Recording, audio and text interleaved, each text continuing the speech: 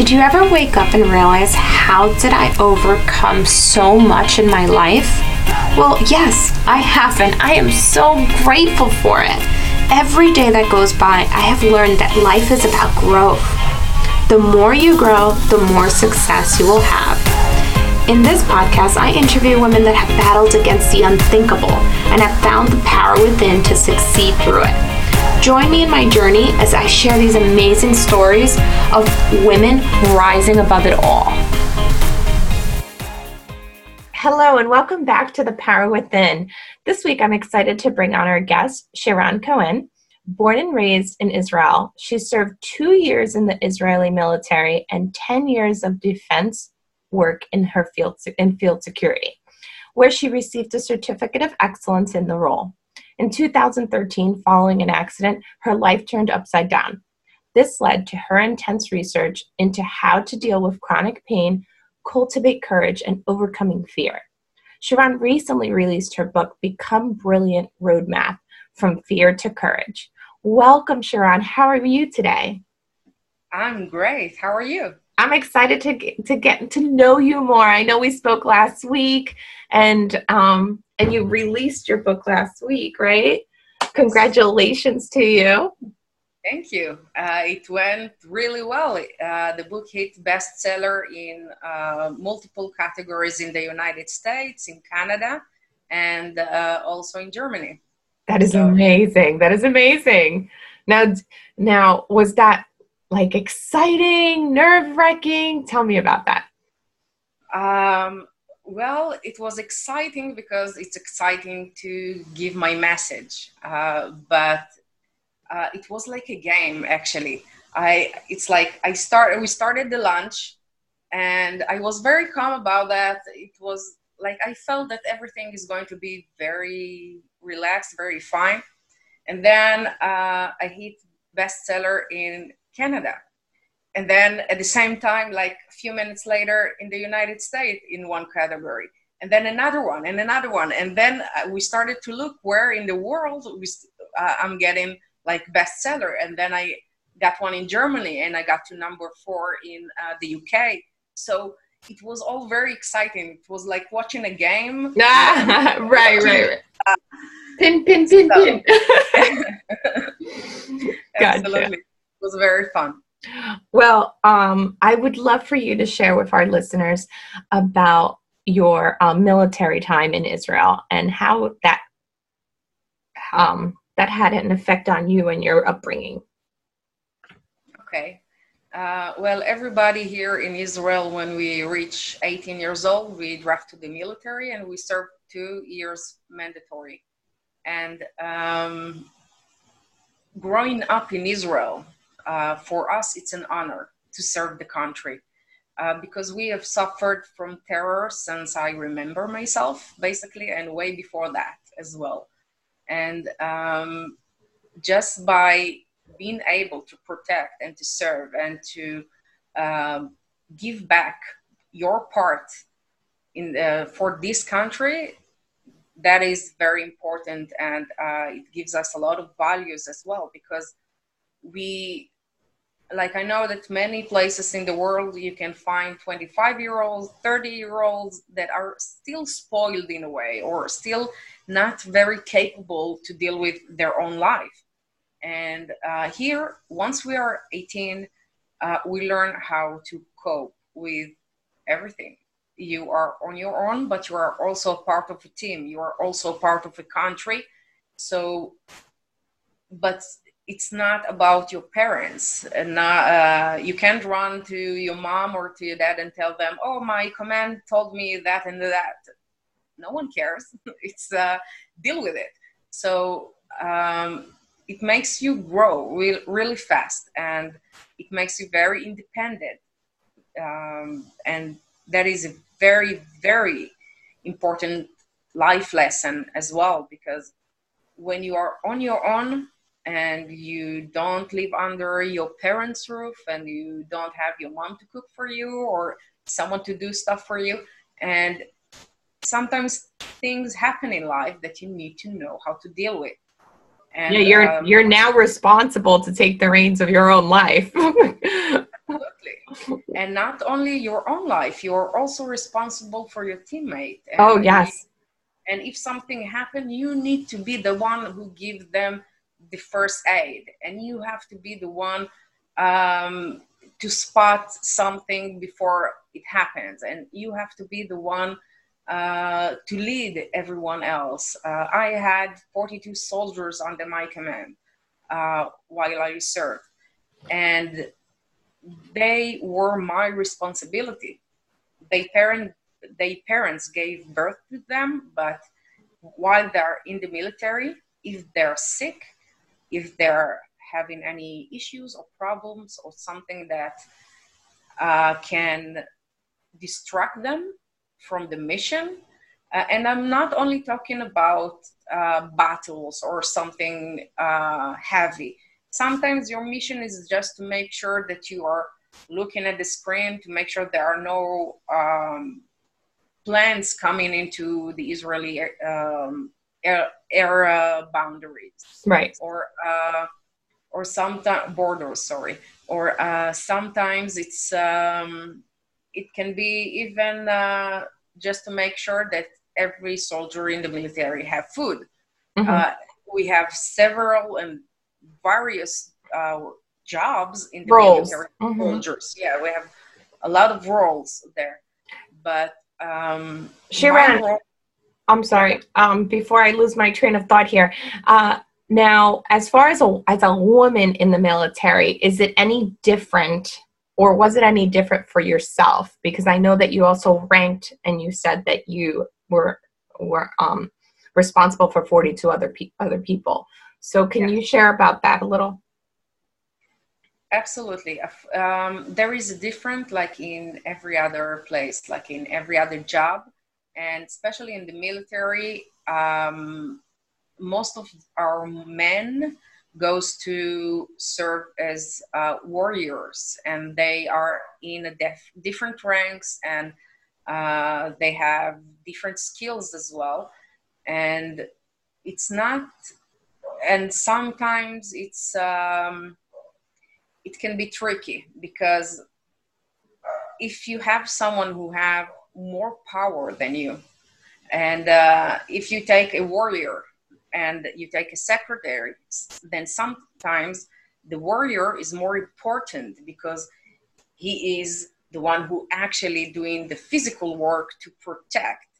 And the secretary, maybe she does a lot. Maybe she's the one that get the intelligence. Maybe she's the one who she does a lot, but she still will be in different positions from the warrior. And for example, in the Air Force, now we have female pilots, but back then it was something brand new. Also about warriors, we didn't have female warriors when I started the military. It was just no, basically it was, I think, just that year that I started, they allowed for women to be in some corps, but not all of them. Just specific one that they knew that it will be possible. Or also like in the Navy, submarine, you can't send female soldiers, a soldier, to that tiny box, basically, with 40 men or 50 men or 100 men. That will create a lot of problems between, especially if they're out for a month or 3 weeks of mission. That can create a lot of problems. So, of course, there is always, and there will be always in all kinds of place, different power. Of course. But what that I can say about the Israeli military, that we are very stick to our values. Each and every soldier has in his pocket the value of the Israeli military, and he have to have it with him. It's like you can't leave the house without. If you can't leave out the house without your weapon, you cannot leave the house without the core values of the Israeli military, and you have to know them. Like one of the things that it's written there, that even if your own commander giving you a direct command to do something, but that something isn't ethical or human or not aligns with the military value, this is the only time you are allowed, and you must refuse. If you won't refuse, you will be a criminal as much as the other person that asked you to do that thing. Wow. So our values are very important to us as soldiers. Mm-hmm. And of course, like every other place in the world, there will be always exceptions. But I know that the military do treat it very severely when we know about any cases that are not aligned with the values of the military. And this is one of the most important lessons that I had to educate my soldiers. Because sometimes when you live in a country that you suffer from terror, I lost two cousins for terror, and in two different attacks. So sometimes when you grow up as a child and you feel that your enemies or the people that there will be always someone who's trying to kill you, everyone hates you, everyone wants to harm you, so you become resentful towards them as well because you're trying to protect yourself in a way. But once you get to the military, even if as a child you think that way, and as a young adult you still think that way, once you get to the military, you understand what human means. You understand what is values, and that you are a part of a team and you have to keep each other safe. And it's not only with battles, it's also when my soldiers at the end of every week got to go back home. They, each and every one of them, texted me when they got home, so I know they're safe. But and if someone didn't, then I would have called him. Shiran, But what made you transition into the self-defense and field security? okay, so after 2 years of military, I done my service, and I decided to go to Italy, to Rome, and studied medicine. And I have for 4 years actually. And when I started to study there, I needed an income because I couldn't relate. My father already died when I was 17 years old. I'm sorry. And thank you. And my mom couldn't afford all those expenses. So I had to take care of myself. If I wanted to study, I had to pay for everything, including my food, my Your living. rent, Yeah. yeah, everything about my living, and the study and the books and everything. So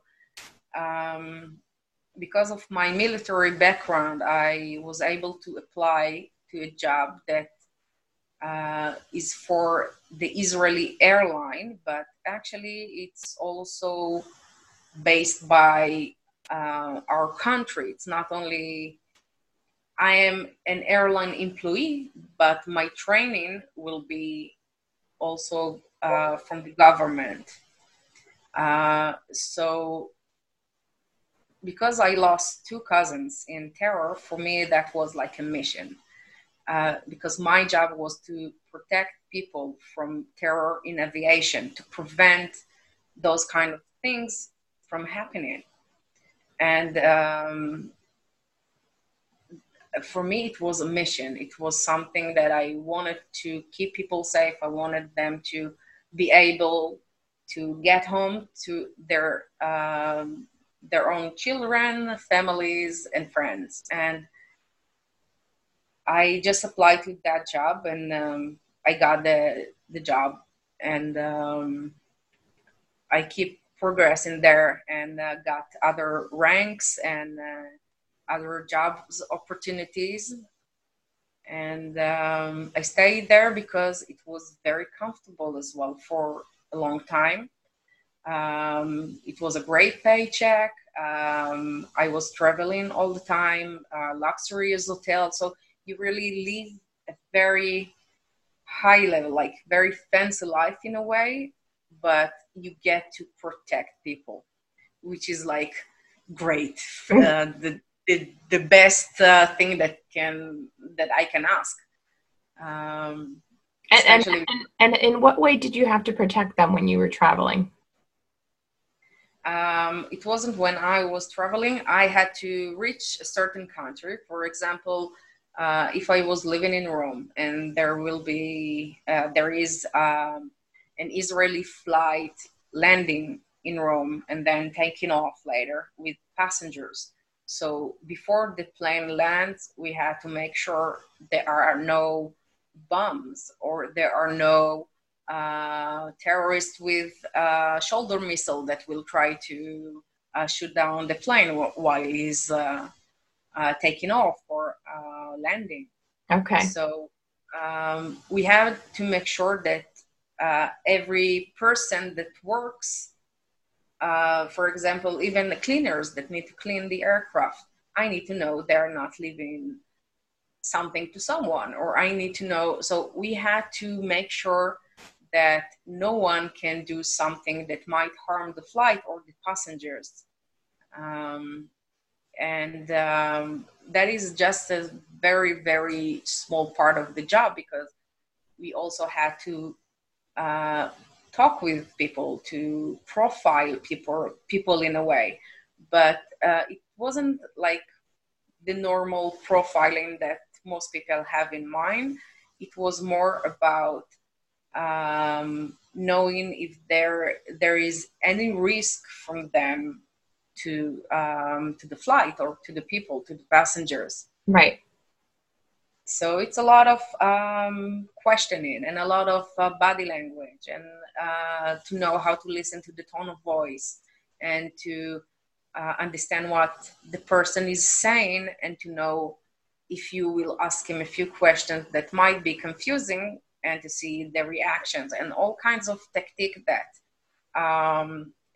you are trying to see if that person is a risk or it's safe. Got it. Well, it sounds like you had a very important role, and thank you for doing it, because we need people like you to keep our world safe. You know. Absolutely. Yeah. So tell us what happened in 2013. I drove back from school. I was studied architecture at the time because I quit med school and I came back to Israel and studied architecture. And I drove back home. I had a flight to London that night. And basically I drove back home, and in one of the intersections, someone ran a red light with a truck, and he hit me head on. Ooh. And it's not that the traffic light just turned green for me. It was already green, like cars were racing, and I wasn't racing for. I'm lucky that very lucky that I came into that intersection very slow, because he hit me head on, and I broke some bones in my chest, 2 bones in the hand. I had a head injury, neck injury, and lower back injury. And instead of going to London, I went to the hospital that night. So, and I was expected to heal. It wasn't the first time that I was injured. I broke bones before in my life, so it didn't seem like something that it would take too long to heal. But even after the bones healed, I was still in lots of pain, and it wasn't normal. I knew that is not supposed to be that way. I was exhausted from pain and I couldn't sleep. I was diagnosed with CRPS, which is a complex regional pain syndrome in my right hand, and with PTSD, with the post-trauma stress disorder. And I couldn't sleep. I had nightmares all the time. Every time that I fell asleep, I had nightmares. And I couldn't function well, and I couldn't think because of my head injury. My head always hurt. So everything was very, very painful. And from a very strong person, very capable person, a person that traveled all over the world to protect people, I became someone who had to call my own cousin to come and switch the light bulb because I couldn't do that myself. I was in too much pain. I could barely walk, but I didn't want to that anyone will notice that I'm in that much pain because people always expected high expectation of me. Like my family, I was always successful in school, and I was a successful athlete as a young adult, and I was always like in the military and in defense work, and I was always strong. And even if I got injured before, no one even knew Knew sometimes. about it because you kept Yeah, it to yourself. yeah, I didn't needed anyone to help me or something like that. Or I had too big ego to ask for help. I can say that now. I'm so glad that you said that because other people can relate to that, and what would you tell somebody right now that has too much of a big ego? Well, when you think from your ego and you basically think from fear. So, however you look at that, you are losing if you are doing that. Because when we are thinking from fear, we are concerned that people would judge us, or maybe we will fail if we will try, or anything like it. But if you don't try and if you don't get the help, and sometimes unless someone else shows you the way, you won't be able to find it. You won't be able even to look at it or to see it because you are focusing on something else and you can't see what is right in front of you.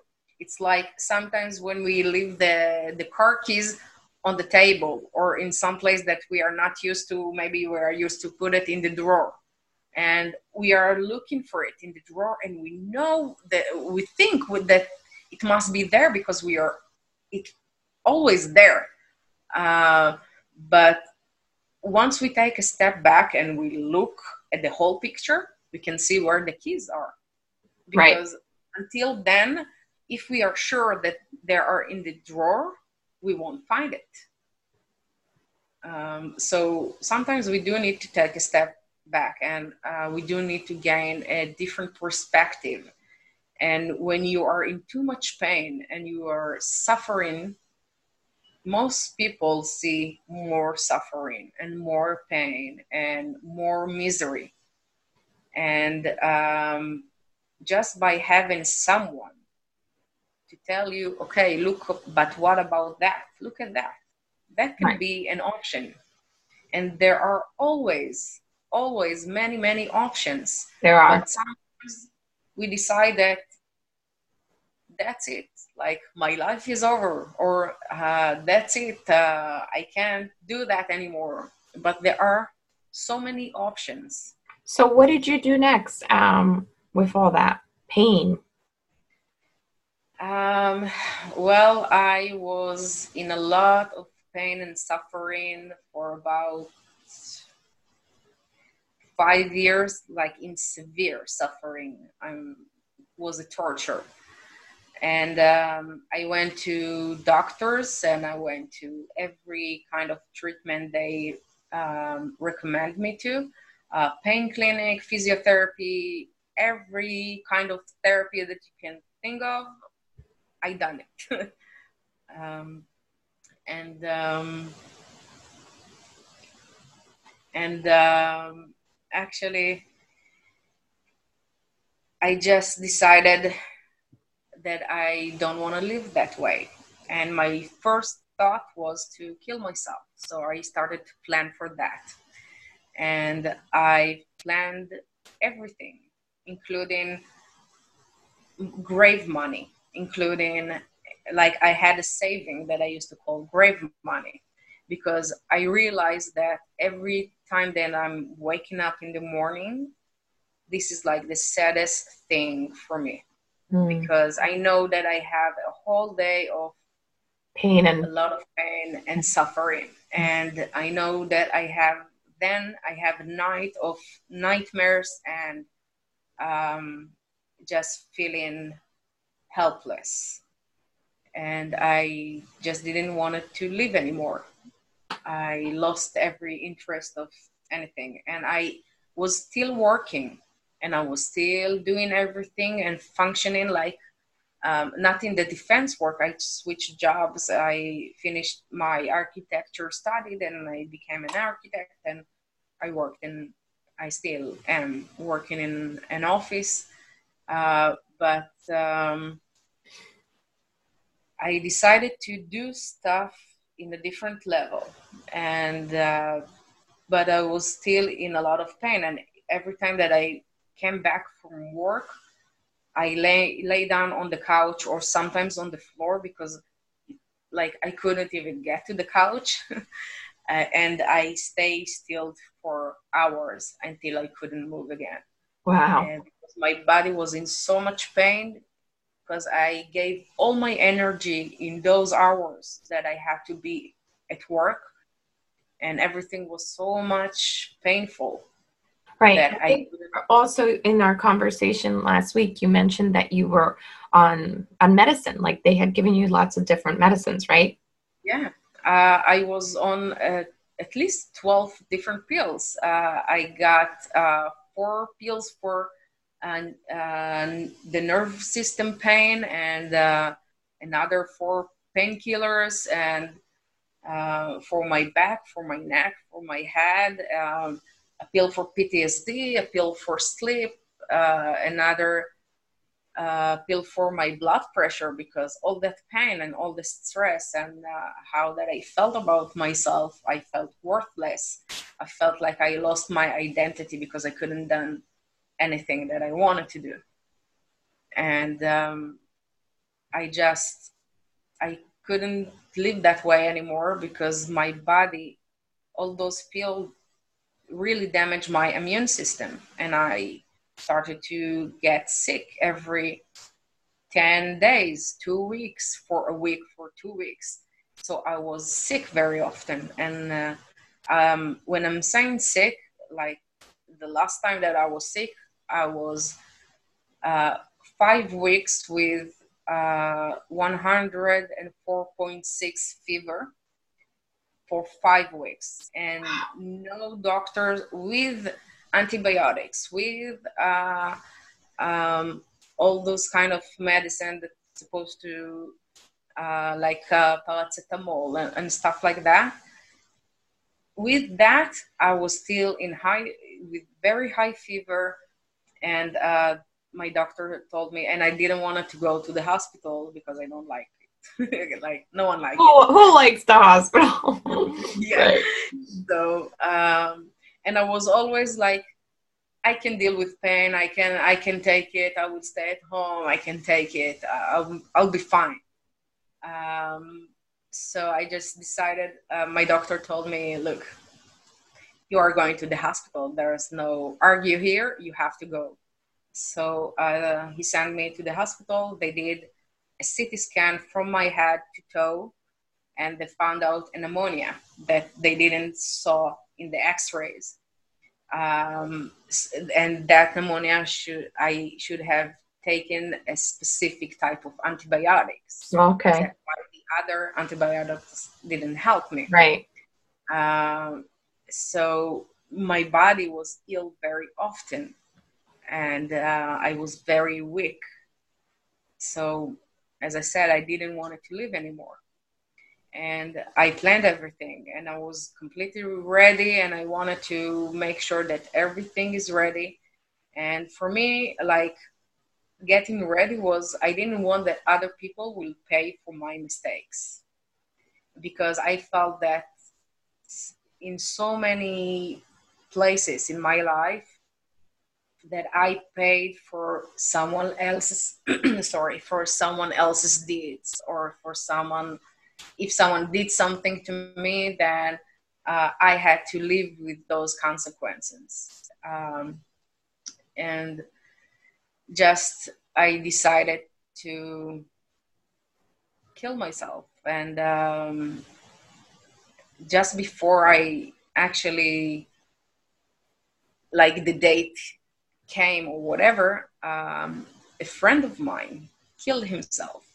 And I had no idea, like, no one had no idea that he had any trouble, because from the outside he looked great. Like, he was living in this big house, he had several businesses, very successful, drove a Maserati, and had his own kids and everything. So everything seemed like, and he was always happy, always smiling when I saw him, always. So it was like shocking, and it was very shocking. And I drove back home. His son actually called me to tell me that his father killed himself. And I drove back home, and I kept thinking, why? Like, why? What reason? You have, like, you have money, you have children, you have family, you have. What is your reason to kill yourself? And then the next question was it your only option? And then I started to ask myself that question: is that your only option? Because paying with money for my grave, or for my funeral, or for whatever, it doesn't mean that people won't pay for my mistakes. Because I saw how devastating loss can be. I saw how when my when my aunt buried their different families, yes, but they buried their children because of terror. And you can see the effect on the family, and you can see how when a person takes his own life and they don't even know why, then how devastating it is for their children. The community, the family members, correct? Yeah. I totally get that. Yeah. So you didn't want to burden them with that. Yeah. And I decided just to find every single way that I can to find a solution. As a kid, people always told me that I was very smart. I was very good at school. I was very good with a lot of stuff. So always people told me that I was smart. But at that time, I felt so stupid. And I kept telling myself, oh my God, you are so stupid.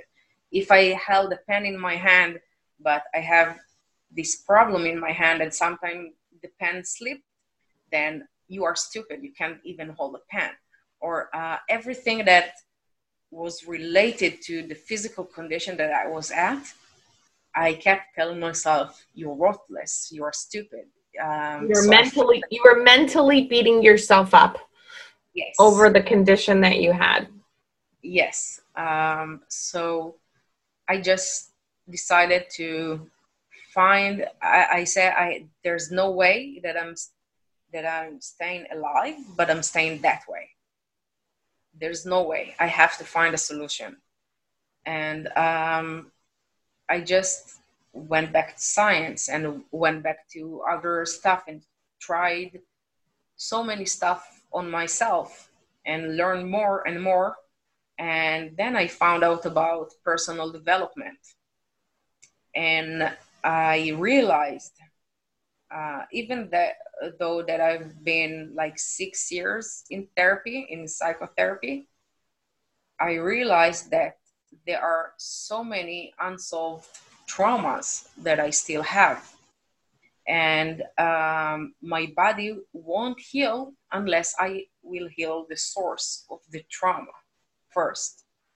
And that's what I did. I started to understand more about personal development and to invest more in myself. And like um, I took all my grave money and put it on personal development. I would So say that that was the best investment. yes, That brought you back to life. absolutely, definitely was my best investment ever. And I just had to once I realized how to diminish my own pain and how to solve trauma and how to shift my life rapidly. If I'm talking about 6 years of therapy and maybe one and a half within 1 year of personal development, I was in a different place. Within 2 years, about like now, I am in a total different place, and I can see things from so many different perspectives. And I keep doing that connection and finding more and more option how to help people and how to help people heal from the in out, not just to try to treat the symptom. You actually need to learn how to heal. Right. Now, can you tell us what is it that led you to write a book?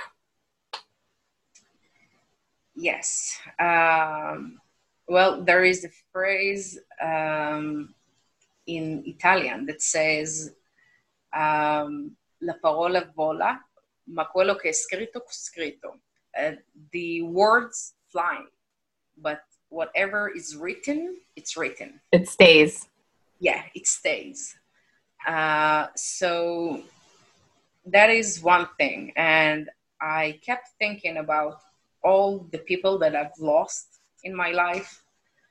And they had great stories. Like one of the cousins that I lost for terror, he was years in the military and he done such an amazing job. And he was bright man. And like all those people, their stories stay with them and they are with them in the grave.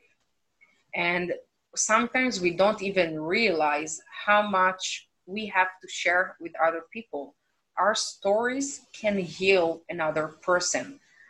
If I know something, it doesn't necessarily means that another person already knows that, even though I think it might be something that everybody should know.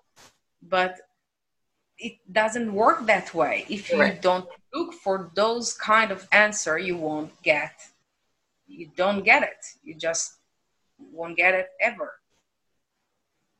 So true, Shiran. So now, tell the listeners one thing that got you through your situation. Love. Definitely love. I found out that it was my love for other people and my compassion to make sure that I don't cause another people to suffer. So that is something that I took and I build myself on that. I build myself with love because there's the healing. When we know how to love, when we know how to forgive, and when we show compassion, we basically heal ourselves. And it can be towards ourselves or towards other people. It doesn't have to be just towards other people. When I'm loving myself, I'm healing myself. When I'm forgiving myself, I'm healing myself. So I just started to break each and every brick of the wall that I've built around me. And I had like a whole castle, not just a wall. So I I love had to that. act, yeah, I had to go and break brick by brick until I found a way to love myself in a way that even if someone will judge me, it doesn't bother me. I know this is not mine. I know exactly who I am. And if there is anything that someone else says that is bother me, then I need to look inside. I don't need to be angry about him. I need to look inside, because if that touched me somehow, then I need to realize why. Correct. So now, would you, one thing that you would recommend also, you understand that love is what got you through. Now, what would you recommend for somebody that is suffering from PTSD?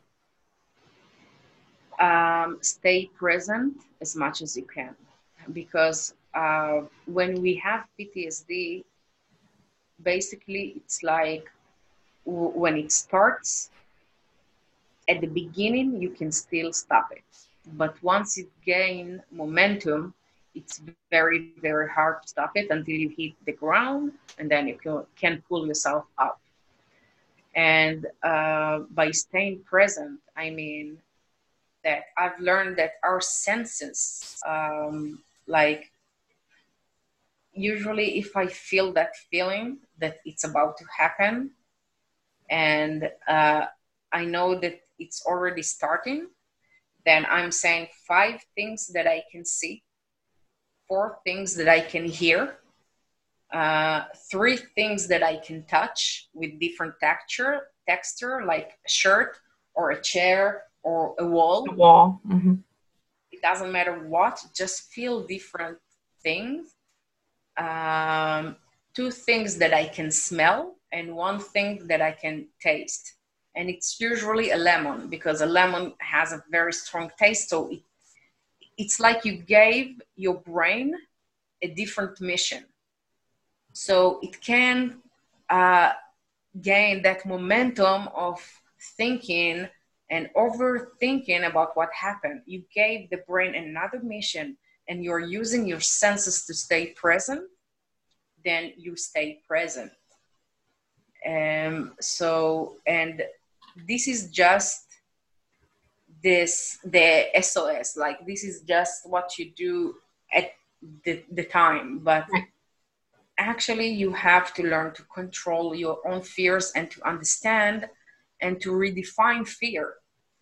Because for me, fear, it's no longer fear. It's just an opportunity to have courage, because you can have courage if you are not afraid.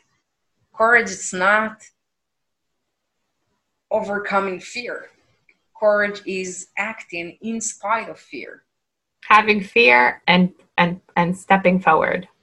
Yes, so PTSD, it's a form of anxiety. It's not exactly fear, because there's a very big difference between fear and anxiety, which most people don't even realize. Because fear, it's immediate danger to yourself. If you walk out the street and you face a tiger, then this is what you are feeling at that moment. This is fear.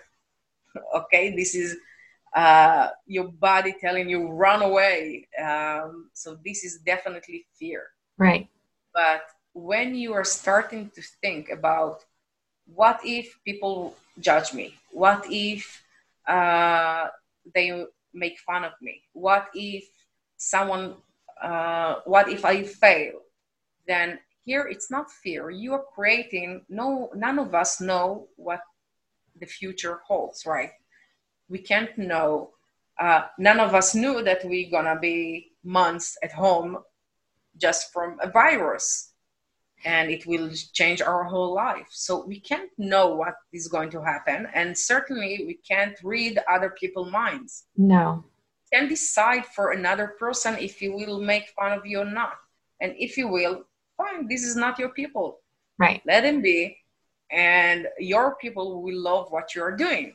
We could only control what we can control.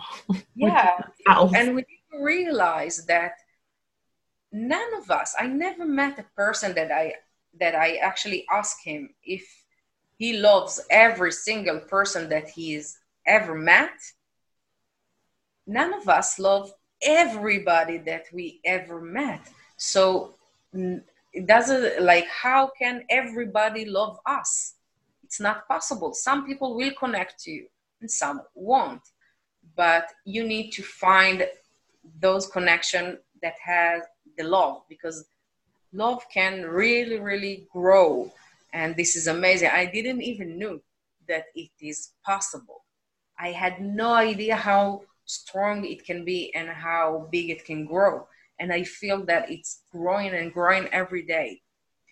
Shiran, you share more of this in your book, right? Yeah. Can you tell the listeners where they can find it?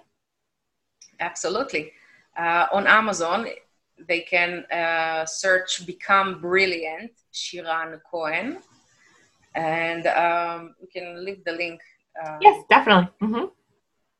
And you can go and buy the book. And the thing is that I wanted that book to be short, because a lot of time we buy a book and we don't have, like, we read for 2 hours and then we put it aside and we never go back to it. So I just needed to give to people a solution that they can start reading and finishing at once. And that's why the book is only like 1 hour long. So when people, and it's a roadmap, it's actually step by step to actually shift from fear to courage. Excellent. And where can you be found online? I have a private Facebook group for women who have faced any violence, to overcome fears of anxieties and to regain control of their life. Excellent. I'll add that in the link as well.